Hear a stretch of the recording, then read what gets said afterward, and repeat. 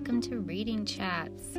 We are on our third episode of our series about The Girl Who Drank the Moon by Kelly Barnhill. So in our first episode, we talked about the characters. In our second episode, we talked about the plot. So this episode, we get to focus on the theme of the story. Now, I think there are a few themes in this story. There's a good amount of evidence for the theme of hope and sorrow. There's also a good amount of evidence for the theme of good over evil. And that's the one I want to talk about, the good over evil. Because sometimes it feels like good never wins anymore. And I appreciated that this story showed that to us and reminded us that good does triumph over evil. So this is an old, traditional, tried and true theme. We are introduced in this story to a sad world where people, they don't feel like they have any choice even. They don't feel like they have any control over their own lives, and they're living by all these traditions that they're just stuck living by.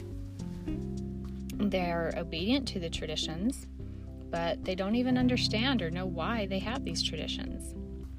And so they're kind of a depressed community. They're really beat down. They have no hope. They're just sad. And one of the saddest parts to me is that nobody even asks for explanations about why they have these traditions. Nobody ever even asks about sacrificing the baby each year, because they've all just grown up that on the day of sacrifice, a baby is left in the woods and a mean old witch comes and gets her.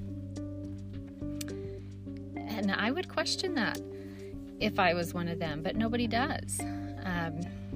So throughout the story, we watch Antane as he is able to develop his own innate and internal hope for something better.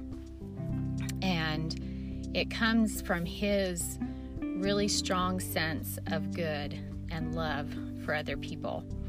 That's where it starts with Antane. And through that, it grows and it progresses and it improves and it turns into this outwardly hope as the plot develops. The author allows the reader to see his goodness, and the goodness that's in Antane is seen early on in the plot when he has such sympathy for the mad woman as her baby is taken away. He's quite young when that happens, and he never forgets it, and he never feels bad for her, or he never stops feeling bad for her. He never just moves on like, oh, that's just the way life is, like everyone else does. The reader is also able to watch this good that's in Antane grow, and through his personal side, it spreads to Athene and their son Lucan. And Athene also has this innate goodness in her. She is able to share and spread this good, especially during the part of the book where Sister Ignatia leaves. And Athene is able to have a little bit more influence while Sister Ignatia's dark cloud is gone. So, as a reader, we are able to watch this good grow. And it extends out from Antane, it extends out from Athene, it even extends out from Jean and from Luna. And their characters, Jean and Luna, they show more of good examples of long-standing, time-spanning good. So Jean is really, really old, and her whole existence is meant for good and to influence people for good and to do good things for other people and for all these babies that she finds in the woods. So they are solidly rooted in good. And in the book, they even have these magical powers that enable them to do extra amounts of good and to be extra influential and continually finding ways to spread the good through their kindness, through their magic, through their willingness to help other people.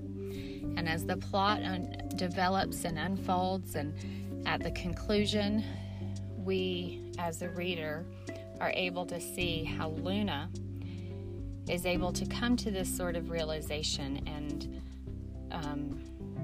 really put to use the ability of good that can grow and include a wider coverage and a wider range of people and of area, from the free cities to the protectorate. There's less of a barrier now, and there's less of a stark difference between how sad the people in the protectorate are, and we're given a little bit of a glimpse to how the protectorate does change, and the people become happier, and they have more control of their lives, and they're able to influence other people in a good and positive way. And so, to me, while there are a lot of themes in this book, I mentioned hope and sorrow being a theme. There's also the theme of just love and family love, and how it can perpetuate and become larger. And I think both of those themes can be brought under the umbrella of good triumphing over evil, because good can be limitless. And in doing good, we are able to tame evil, we are able to diminish evil, we're able to suppress those evil things and the evil feelings, and as we see in this book, Sister Ignatia is dealt with, and she no longer has this evil, sorrowful power over everything, and even Gerlund is suppressed, and there's a more conscious effort to take this good power and have it permeate the whole community and the whole country of the protectorate. So that's my favorite theme of The Girl Who Drank the Moon, is good over evil. And I think we need to be reminded of that a lot more these days. I think we forget that good can be so powerful, and it can facilitate and perpetuate love and kindness in all of our settings.